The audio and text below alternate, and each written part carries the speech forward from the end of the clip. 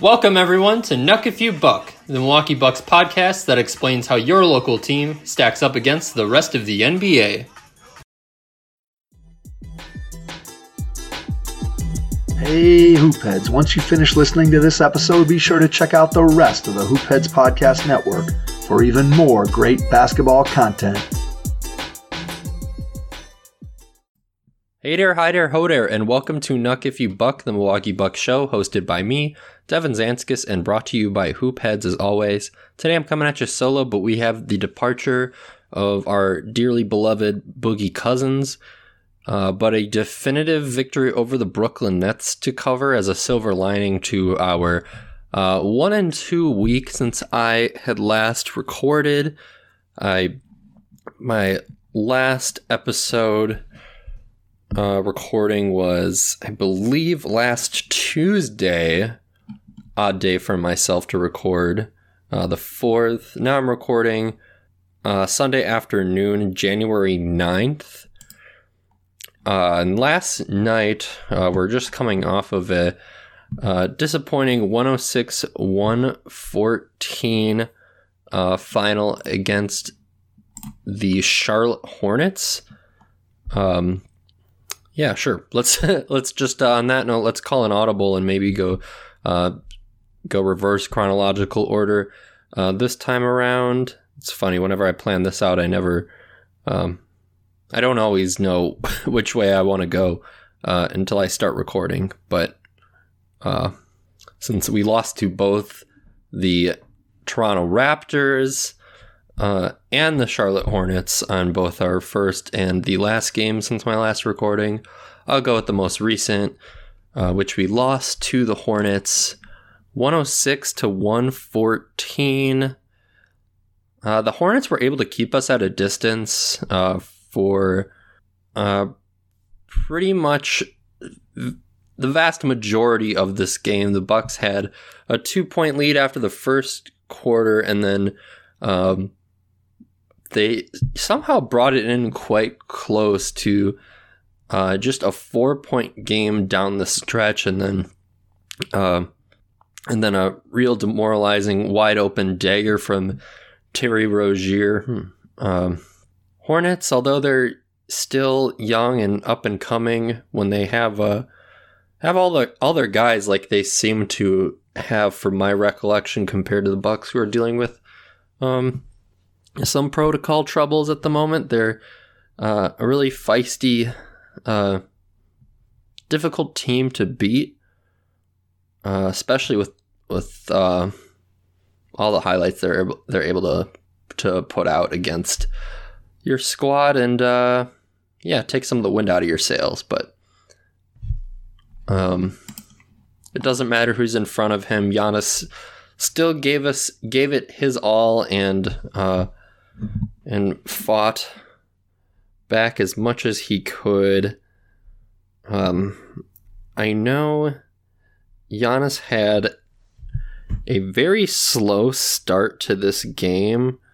A lot of this is kind of right off the dome, but luckily it's I'm only about 18 hours removed from it. Giannis, I think, only had 8 points to in the first half of this game, and then he ended up with 43, 12, and 3 in 37 minutes. I think that would include about that's a 21 point fourth quarter. So it wasn't Giannis's fault for us dropping this one. Perhaps if he would have gone, though, I don't know. The blame will not be at Giannis's foot here, but he did only score 2 points on 1 of 5 shooting in the second quarter, if I remember correctly. So that leaves a little more to be desired, but that quarter alone was better than what you could say for Rodney Hood, Langston Galloway, Semi Ojeleye, and Thanasis Antetokounmpo for the entire game. Of course, those guys aren't our stars, but one bucket would have been nice from at least 2 of those 4. Getting this line directly from Will Walkie Wucks That's at Milwaukee Wucks on Twitter, but it's being bounced around the Bucks Twitter like a beach ball at a Nickelback concert. Giannis, Chris, and Bobby combined for 89 points, 54% shooting from the field, 53% shooting from the three-point line, and 92% from the free throw line. Meanwhile, the rest of the Bucks combined for 17 points, 17% shooting from the field, and 18% shooting from the three-point arc. So that definitely won't get it done. In case I didn't mention, Chris Middleton was only an assist away from a triple-double. He finished with 27, 10, and 9 in 37 minutes. Bobby had 19 and 13 in his 37 minutes.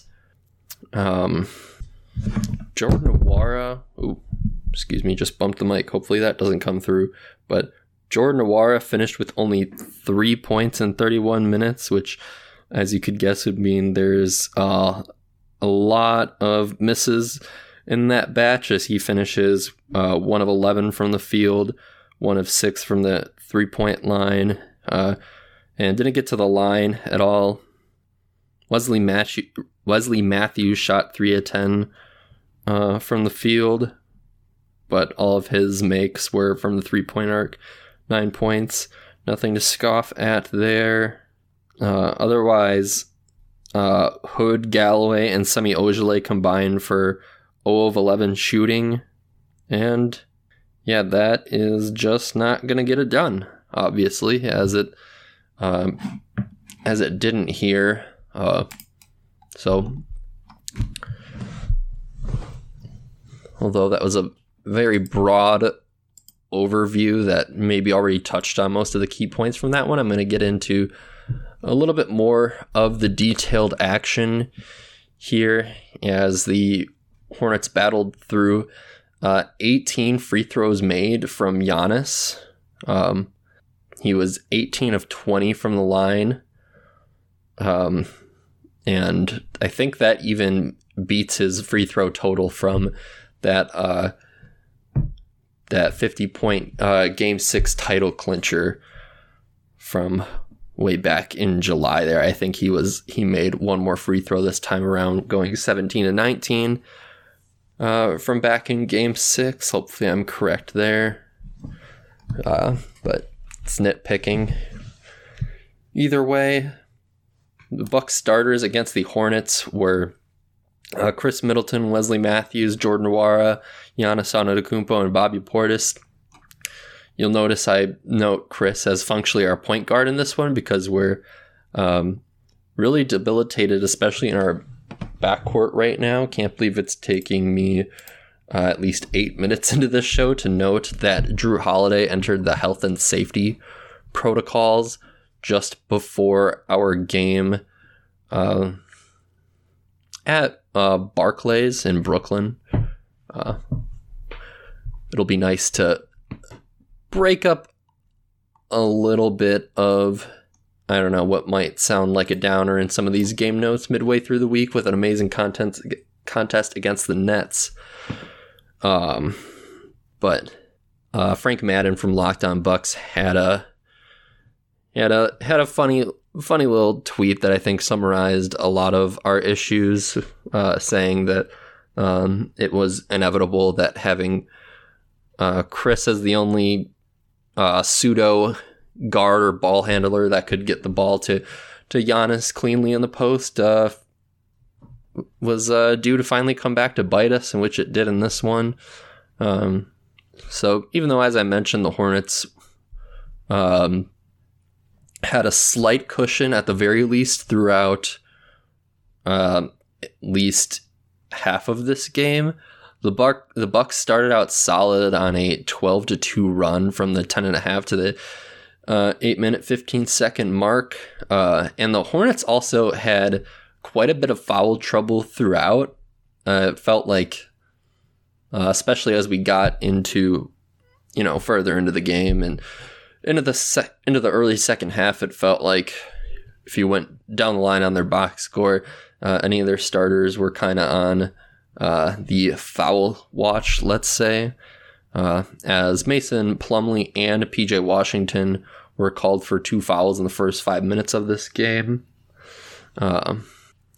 So that helped us get a slight 29-27 lead after the first quarter, with Chris Middleton leading the Bucks with 11 points and 3 assists to Miles Bridges' 8 points.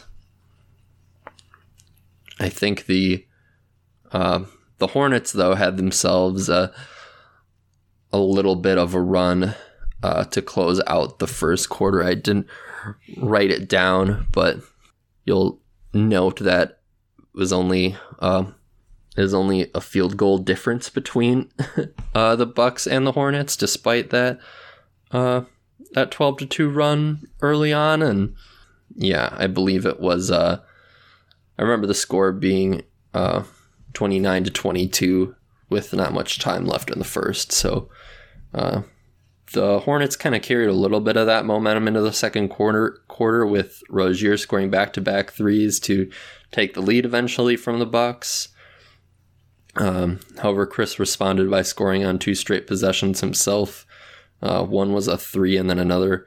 His foot must have been pretty close to, if not on the line, as I think I thought it was a 3 when I had first seen the action. But nevertheless, those 2 Chris field goals led to a Borrego timeout. And we can definitely give a little bit of credit to Miles Bridges, who scored twice in short order through some really tough Bucks content, helping the Hornets, get through some of that foul trouble that they had with their bigs earlier on. But Bridges is definitely one of the NBA's darlings to date. I know he was on the All-Star voting returns early on, which I must say, because this is a point I feared I'd forget, is the only Buck that came through into the early returns was, well, naturally Giannis. I forget where he was ranked. All right, so I just got it up from Twitter here. Giannis had the second most votes in the Eastern Conference overall. At a glance, he had the third most overall in the NBA, but there's no other Bucks on this list of 10 Eastern Conference players.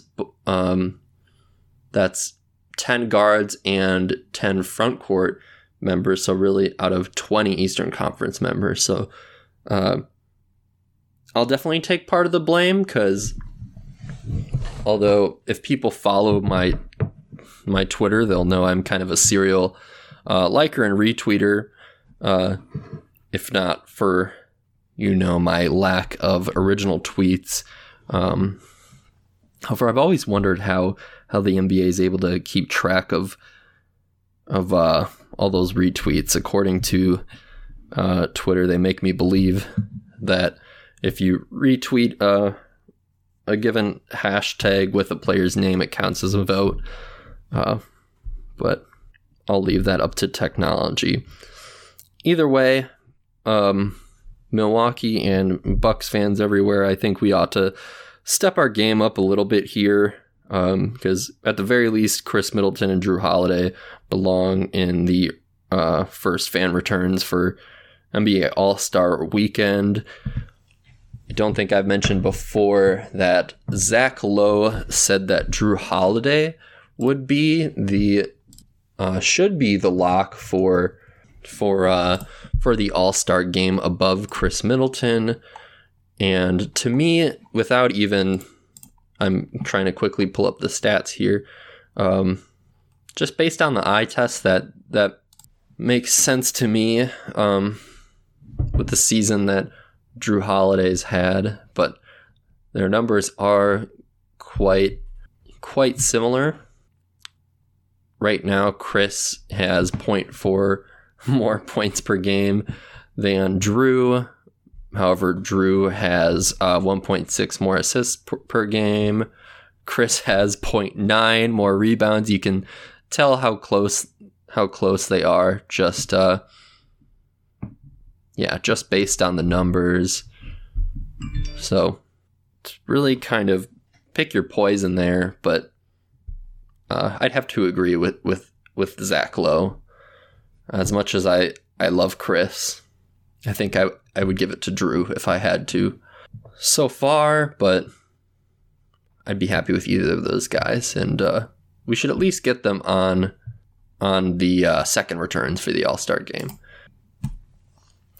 Either way, I can get back into some of the action here as I pulled up these returns to see where Miles Bridges was at. So to finish my point, the Charlotte Hornets actually have more players right now on the returns than the Bucks do, and that's a darn shame. Luckily, us fans are only voting for the starters, and there will be more positions that are actually voted on by the coaches, where I think more Bucks will get the benefit of the doubt. Regardless, by halftime, the Hornets had held on the lead that they'd taken midway through the second quarter and led 41-47. Chris Middleton had 16 points, 6 rebounds, and 4 assists to Miles Bridges' 12 points and 4 rebounds. Rozier and Bridges each sunk a 3 to start the third quarter, but Giannis would power through and jam it on Plumlee's head. This would happen more than once, and we'll get to more later, but this earlier poster that I'm picturing was actually where Giannis momentarily was stifled by the rim, which is quite rare. But we can forget about that because he was able to use his strength to throw it down the net, despite that impediment. And as mentioned earlier, the Hornets would still continue to tread lightly through some foul trouble with LaMelo Ball getting his 4th foul just 5 minutes into the third quarter. And further into the third, Nwora would get in the way of one of the many Hornets highlights by meeting Rozier at the rim. But there would be more notifications for fans on social media later, as these may be totally out of order, but I think in the second half it was there was a sequence of Hayward getting a block on a buck, and then Bridges throwing it down court to Rozier, who lobbed it up to Oubre for a huge alley-oop dunk. And then I forgot to mention at the beginning of the game, the clip that most had probably seen was LaMelo Ball recovering a loose ball and coming into close contact with the Buck, forcing LaMelo to throw it behind the back from about half court to a Hornet. But not to be a wet blanket, but I don't think that pass was maybe as impressive as people are leading on. Of course, it's exciting and flashy and whatnot, but the Hornet was wide open underneath the basket anyway. Not saying that I could make the same play myself, but I don't know. I digress. LaMelo Ball is still fun. I don't want people to think I'm saying otherwise, and I'm bitter because we fell to the Hornets 18 hours ago. But hey, that's all part of the fun of playing this team, where if we're gonna lose to them, at least we get to see some highlights one way or the other. And after the third quarter, the Hornets extended their lead to 75-89. Giannis had gotten up to 22 points, 6 rebounds, and 3 assists. And Rozier had tallied 25 points, 3 rebounds, and 3 assists. And yeah, throughout the fourth, for a while there, the Hornets did continue to hold on to their cushion, but the Bucks slowly ate away at that as I don't think the Hornets ever got to too tremendous of a lead at any point. I'm just curious what the largest lead for the Hornets was 17. So, I mean, that's comfortable to say the least. But the Bucks had an 11-point lead at one point, and of course, leads don't appear as insurmountable anymore given the increased frequency of the 3-point shot. In fact, one of the first plays of the fourth quarter, Giannis strolled into a pull-up 3, which makes Bucks fans cringe a little bit less than it had in years past. Still not ideal, and we'll still hear opposing announcers claim to be okay when he makes a 3 because obviously that's the shot that they want him to take. But I think that even though they're not wrong, I'm getting pretty tired of hearing it myself, just because it's the epitome of stating the obvious, and because what's the alternative? The alternative is Giannis getting a shot at the basket instead, and he's certainly the last guy you want to have the ball underneath the basket if you're his opponent at this point. But eventually, with really not much more, if even 3 minutes remaining, Giannis would bring the Bucks deficit down to 6 points, but it wouldn't come without some battle wounds, as when he got the offensive rebound over Miles Plumlee, they kind of got tangled up a bit, and Giannis's elbow caught Plumlee in the forehead, and he was kind of bleeding all over the place. There was stoppage immediately, but then I think there was even later on, because someone noticed a little droplet of blood on the court later on. So 2 stoppages really from this, but I don't recall Giannis really being reviewed for any flagrant foul, hostile act, or technical foul. It was clearly inadvertent, but that doesn't always mean anything when there's contact to the head. But really the most frightening part was just the end result. I think it kind of looked like it hurt more than it had actually bothered Plumlee. So, there was a lot less hostility towards Giannis than you would maybe think in a vacuum, but maybe Giannis also gets a bit of the benefit of the doubt being who he is. Either way, once Giannis had gotten it to 6 from that play, Chris Middleton would be able to stop on a dime out of a pick and roll, targeting Plumlee in that action, and then drain a short jumper over poor Mason, who had maybe got that shiner from a play before, but for probably the millionth time that night, through a bunch of alley-oop finishes from the Hornets and whatnot, Bucks fans' hearts would be ripped out again, as the Bucks would force the Hornets to drain their shot clock down all the way to 4 seconds with Bobby iso'd on LaMelo. But regardless, when you get the shot clock down so low, no matter who it is, even if it's LeBron James or Giannis Antetokounmpo, you don't have a ton of options. So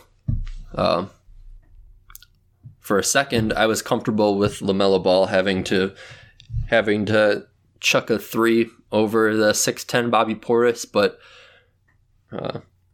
Wesley Matthews felt the need to come and double LaMelo Ball after Rozier did an Iverson cut and got open, but with 4 seconds on the clock, there was enough time for Ball to chuck it over to Rozier and get a wide open catch and shoot for the dagger 3 to bring the Hornets lead back to, I guess it would have been 7 points. And at this point, there would have been no more than a minute left on the clock, and the Bucks would end up losing 106-114. But yeah, in closing, the Hornets, I would say, had the availability advantage on the Bucks. Obviously, the Bucks were treated to a fantastic Giannis and Bucks game the last time we'd played the Hornets, so I'm a little less bitter to fall to this team. And the Hornets are a fun team to watch, so we can still take away some positives because we also have a chance at a rematch against the Hornets. I believe tomorrow. Yep, tomorrow.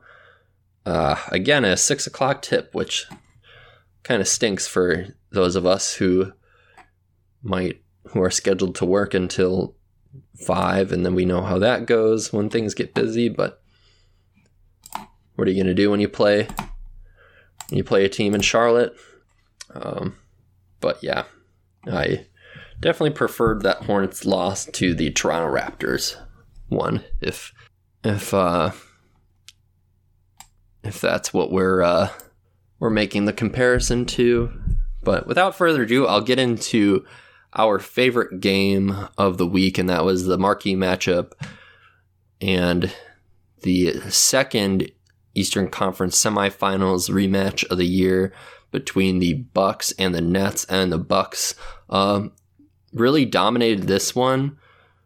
I would say really that the final score of 121-109 makes it sound closer than it really appeared, with the Bucks hanging around a 20-point margin of victory for a lot of this game. Yeah, by the third quarter, the Bucks had already gotten into a 98-80 lead, and the Nets sat their stars at around the 6-minute mark of the fourth quarter, and the Bucks stars would take a seat with 4 minutes left in the game. And reminder that we had already been out of we had already found out that we'd be missing Jrue Holiday for this game. So, no Jrue Holiday and no Kyrie Irving either, which, well, we all know the circumstances. So it was a given because the game was in Brooklyn, but less of a given and less dependent on the location now that Kyrie has since made his return. The Nets have gone back on, their idea of not wanting to have any part-time players on their team. And the discourse around it has been quite interesting. I think I've talked a little bit about it before. But the overall attitude of the national media was quite negative. But there's room for a devil's advocate when the Nets were going through, still a lot of COVID-19 protocols in this game. But since the last time I touched on this topic, I believe I heard from other shows that the Nets have definitely recovered more since they've initially tried to bring Kyrie Irving on. So that's where that argument kind of starts to fall off. We've also heard from other analysts who were debating if this was perhaps a sign that the Nets are looking more and more into trading Kyrie Irving for someone who can play full time. And, unfortunately, most of us can't be a fly on the wall for, wherever and whenever these decisions are made by these organizations. But another media member also suggested that it could just be Kevin Durant being, finally deciding that, like, hey, I want to play with the guy who's a huge reason why I even came to this team in the first place. So let him play. Either way, I'll get into the game action here. The Bucks had the same starters as they did against the Hornets, and the Nets starters were James Harden, Patty Mills, David Duke Jr., Kevin Durant, and Nick Claxton. The broadcast actually shared a tremendous story about David Duke Jr.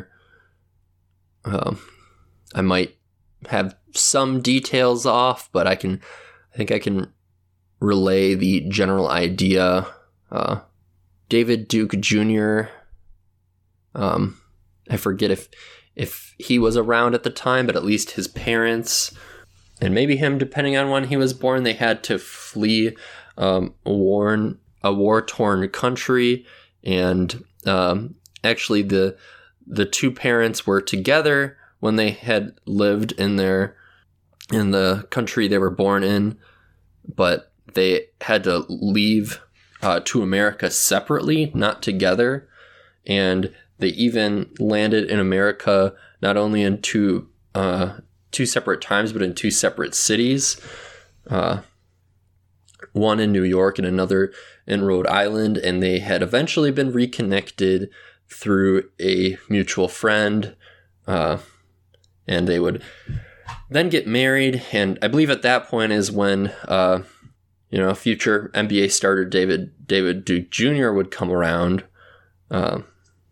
So, yeah, obviously the NBA becoming more and more of a global game, even though David Duke Jr., I believe he's spent most if not all of his life in America. We hear more and more of these stories because of the game being more, becoming more of a global game. So it's always nice to hear those stories. But back into the game action, Kevin Durant would get blown by on two separate occasions badly early in the first quarter, and Bobby Portis would score 10 quick points, but he would miss that wide open dunk that I'm sure many saw on social media. The Bucks had a 29-21 lead after the first quarter. Bobby with those 10 points along with 4 rebounds, and Kevin Durant with 8 points, 4 rebounds, and 2 assists. Giannis would score 12 points in his first 11 minutes, but he also picked up 3 early fouls. Kevin Durant, though, would also have 3 fouls within 13 minutes after he would already snag 15 points himself. KD's third foul actually came with some productive Thanasis minutes where Thanasis would get his patented, last minute of the quarter time to slow it down and bother the opposition so they don't pick up a ton of momentum going into the next period. And KD would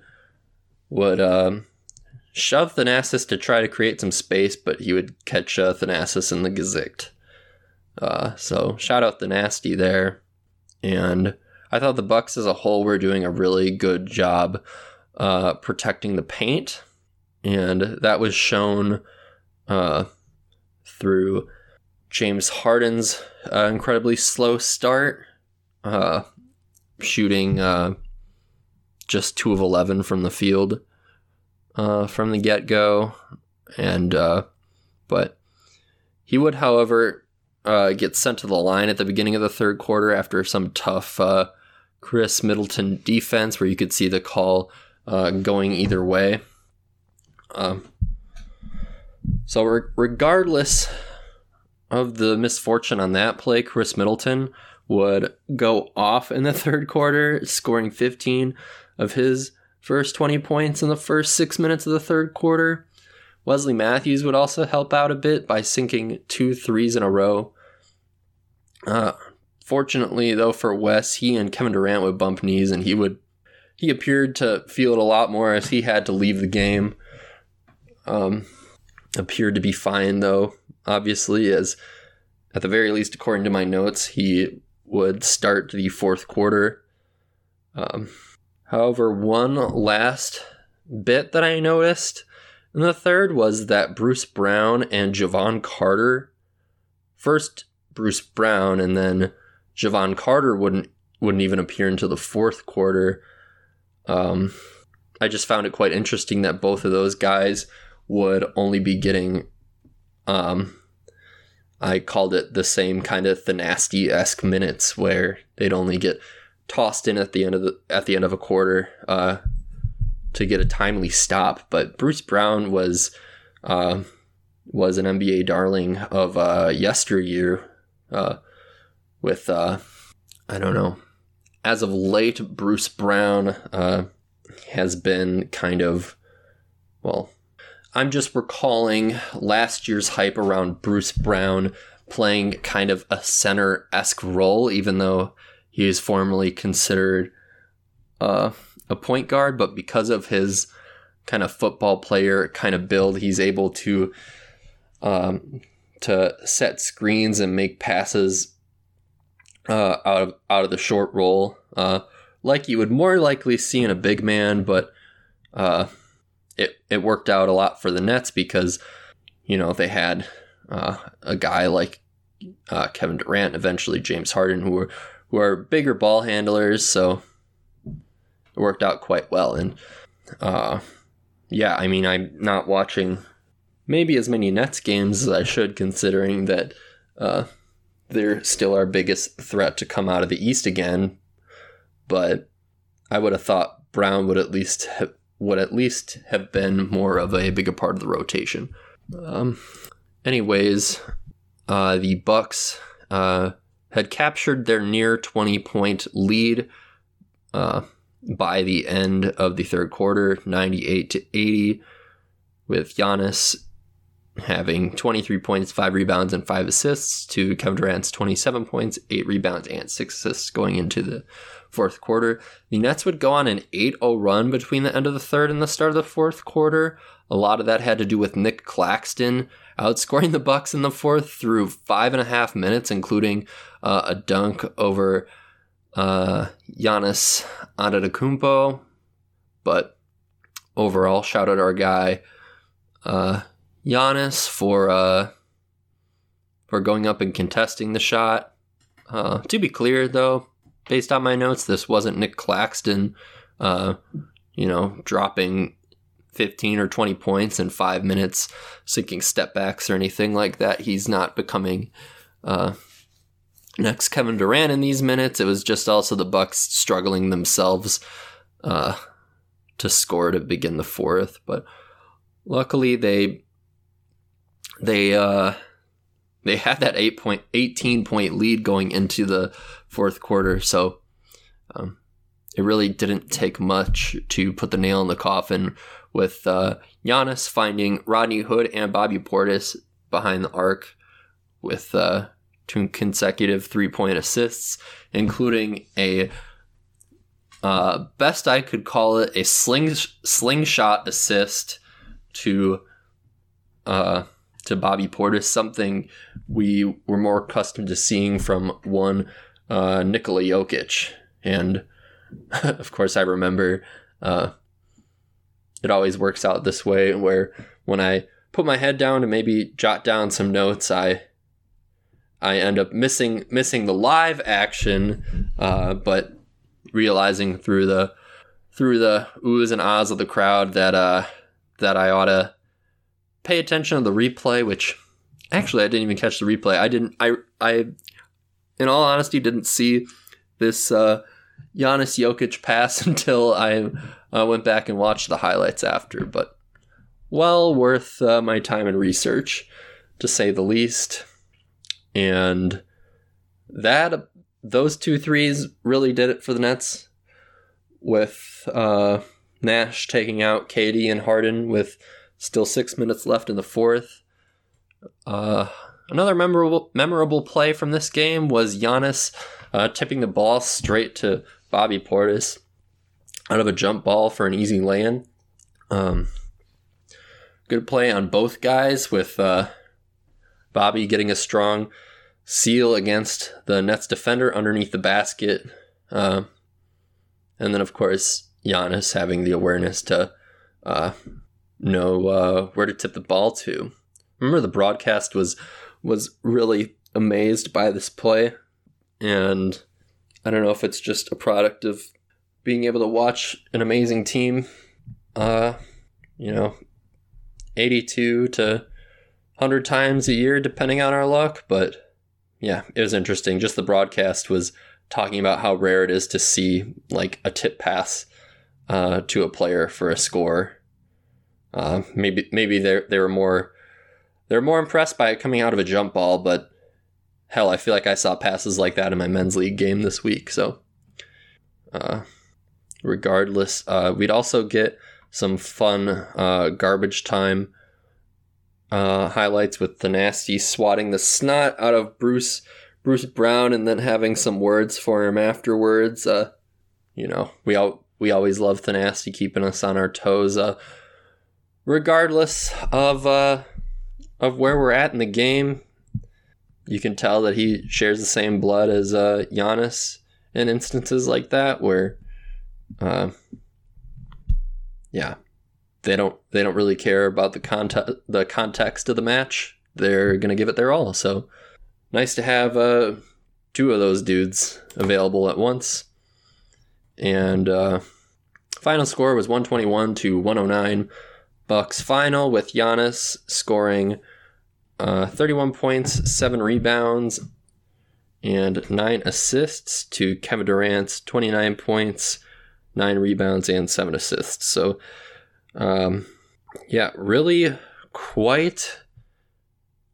really close box score totals between Giannis and KD. It was nice. Not that we needed any more validation, but with the 2 extra minutes played by Giannis in the fourth quarter, it was cool to see him get closer to KD on the box score as well. And I know several Bucks fans had fun with Giannis yet again, calling Kevin Durant the best player in the world, but naturally us in Milwaukee have a hard time taking him seriously anymore, because Giannis has been on the NBA's MVP ladder for 2 consecutive weeks. At the top of the ladder, I must say, in case I missed that point. So, and also with the definitive victory over Kevin Durant, it does feel like Giannis is trolling a bit, but stalling because I had to get to my Bucks app to confirm how long it took Giannis to get those stats. Seemingly a perfect game from him. He tallied, he got his totals in just 26 minutes of action, whereas it took Kevin Durant 36 minutes to get to his totals. So, where I mentioned that Giannis was in the game for maybe a couple minutes longer than Kevin Durant in the end, Giannis was able to take a few more breaks, I suppose. So, yeah. Besides the win, plenty of pros when your team's kicking ass and your star can rest a bit and be able to drop over 40 points against a team the next night on the second night of a back-to-back. All right. So I'll keep going in reverse chronological order here. We have one more game to get to, but as I noted, maybe the least exciting of the week. Lot of roster moves, though. controversial at that. As to not bury the lead in this segment, Shams Charania reported it's seemingly minutes after the final buzzer of that Raptors loss that the Bucks had waived Boogie Cousins. After moments earlier, he had posted 15 points, 10 rebounds, and 3 steals in 20 minutes. So nothing more you could ask from the guy. And John Horst had the highest of praises for Boogie, but still definitely some hard feelings from Bucks fans, and it's understood because, as shown by his final stats here, definitely easy to say this wasn't even the best game of Boogie's incredibly short Bucks tenure. But I don't know. I'll play devil's advocate in the meantime while I try to find the proper quotes from John Horst and the Bucks organization. But as a reminder, Wesley Matthews, who the Bucks appear to want to keep for the remainder of the season, and for good reason. Wes and Boogie's guarantee date is tomorrow. So, according to Spot Track, Boogie would have earned. He and Wes both signed a prorated contract that wouldn't guarantee until tomorrow, which would have given them roughly $2 million in earnings for the entire season if they weren't waived sometime tomorrow. But as of now, Boogie only earned $607,285 as opposed to that $2 million total. And of course, the Bucks are beyond the luxury tax threshold and beyond it comfortably. According to Spot Track, the Bucks, after waiving Boogie, are $2,311,874 into the luxury tax, and once you get $20 million into the luxury tax threshold, you're paying $3.75 to the dollar for all the money that you spend. So I did some real rough math heading into it, where since Boogie earned roughly $600,000, had he earned an extra $1.4 million, that would have cost the Bucks $5.25 million at the end of the season. So makes things a little different, and we also do have to take into consideration with this, for lack of a better word, interesting season with the increased COVID protocols. In the initial tweet announcing waiving Boogie Cousins, term that fans are clinging on to is roster flexibility for one reason or the other. But it's a valid consideration. I'm trying to, for example, we had lineups of Semi Ojeleye, Giannis, and Bobby Portis all at once, since currently our health and safety protocols are impacting our front court much more than our back court. And we were starting essentially Chris Middleton as our point guard. So, being able to sign guys like Gallo and Jeff Doden, even though I don't think I announced that yet, is valuable, and not having Boogie on the books for essentially over $5 million when we're already extremely far into the tax makes sense. And hopefully that makes sense for you listeners out there, what I just went over. It at least makes sense in my head. So, on that note, we did sign Jeff Doughton Jr. He's a guard who played 4 games on a 2-way contract with the Warriors this season, and he's averaged this year 17.7 points per game in the G League. And before Doughton, it's Dowtin, so pronounce it how you will.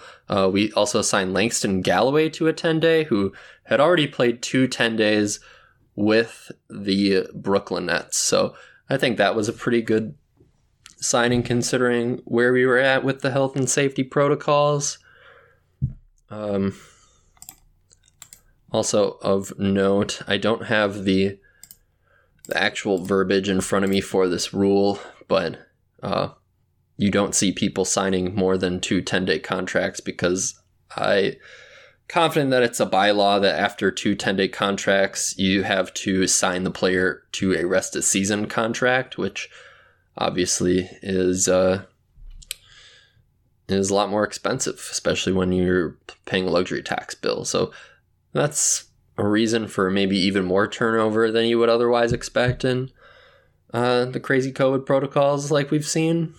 But yeah, I was trying to get to John Horst's comments on Boogie, which, Bucks fans did read into quite a lot with some hard feelings attached to it, but let's just say that means that we really appreciated Boogie and his time with the Bucks. John Horst told ESPN, "We wouldn't have been able to get through this difficult stretch of the season as successfully as we did without DeMarcus. He was so good for us, and hopefully we helped him too." Horst also said to ESPN, "There is nothing that would prevent us from partnering with DeMarcus again because he was so good for us." Now, DeMarcus has already turned around and signed a 10-day contract with the Denver Nuggets. So, of course, we prefer him on our team yet, at least in the regular season. It's a good thing that he's with a good organization like the Denver Nuggets, and I'm hopeful that he'll continue to build on this and extend his career. And to add to Horst's first comments as well, not to confuse others, but you see most signings right now being 10 days just because of the nature of players entering the COVID protocols and the decrease in the amount of time that they have to spend in the protocols as well. A lot of these fringe NBA players that are being signed, their contributions are obviously less needed when other guys return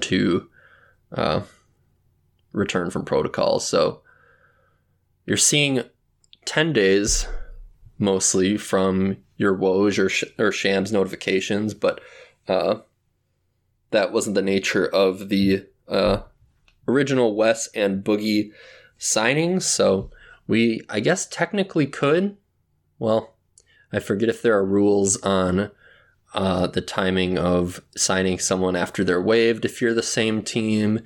Maybe it's different now that DeMarcus has already gone on to sign with another squad. I gather that actually would help our chances of being able to sign him later on in the season.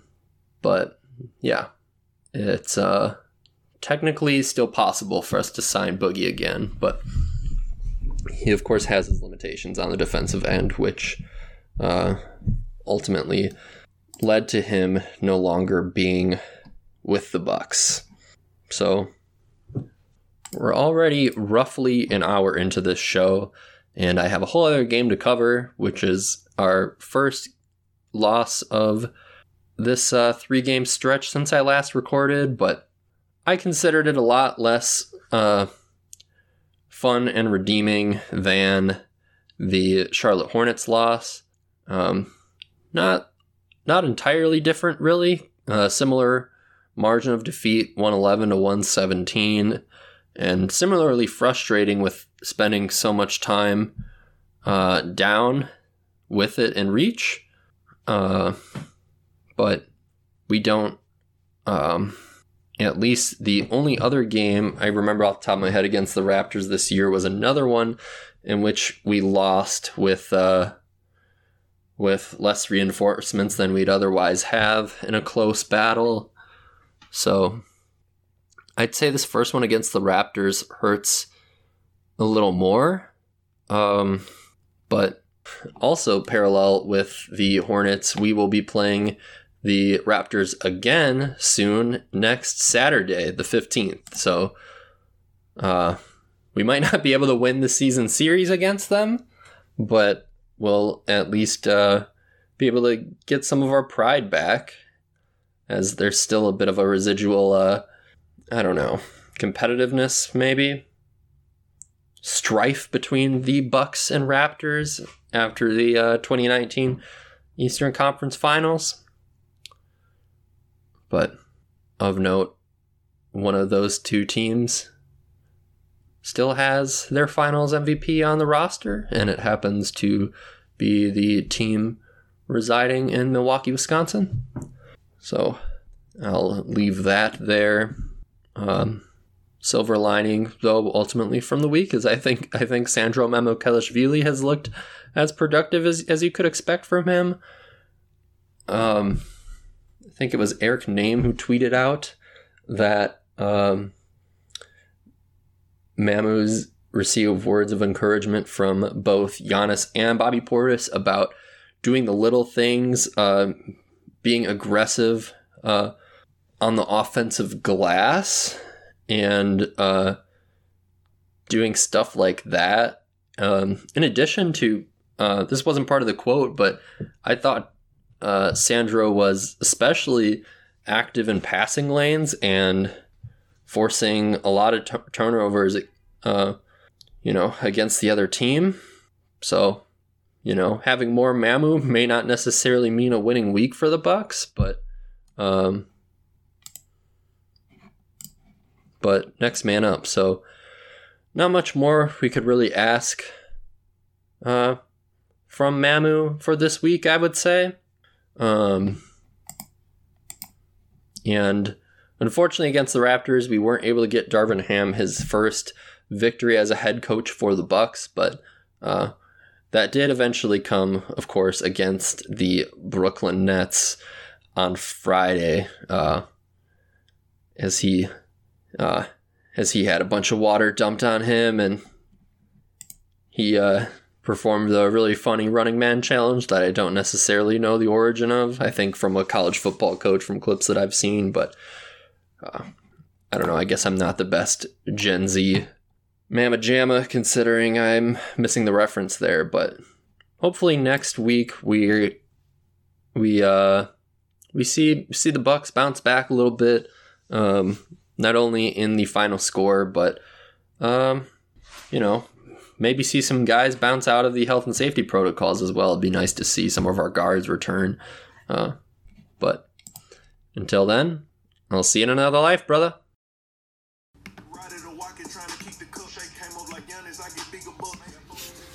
Thank you for tuning in to Nuck If You Buck, the Milwaukee Bucks podcast. We hope you join us again soon. See you in another life, brother.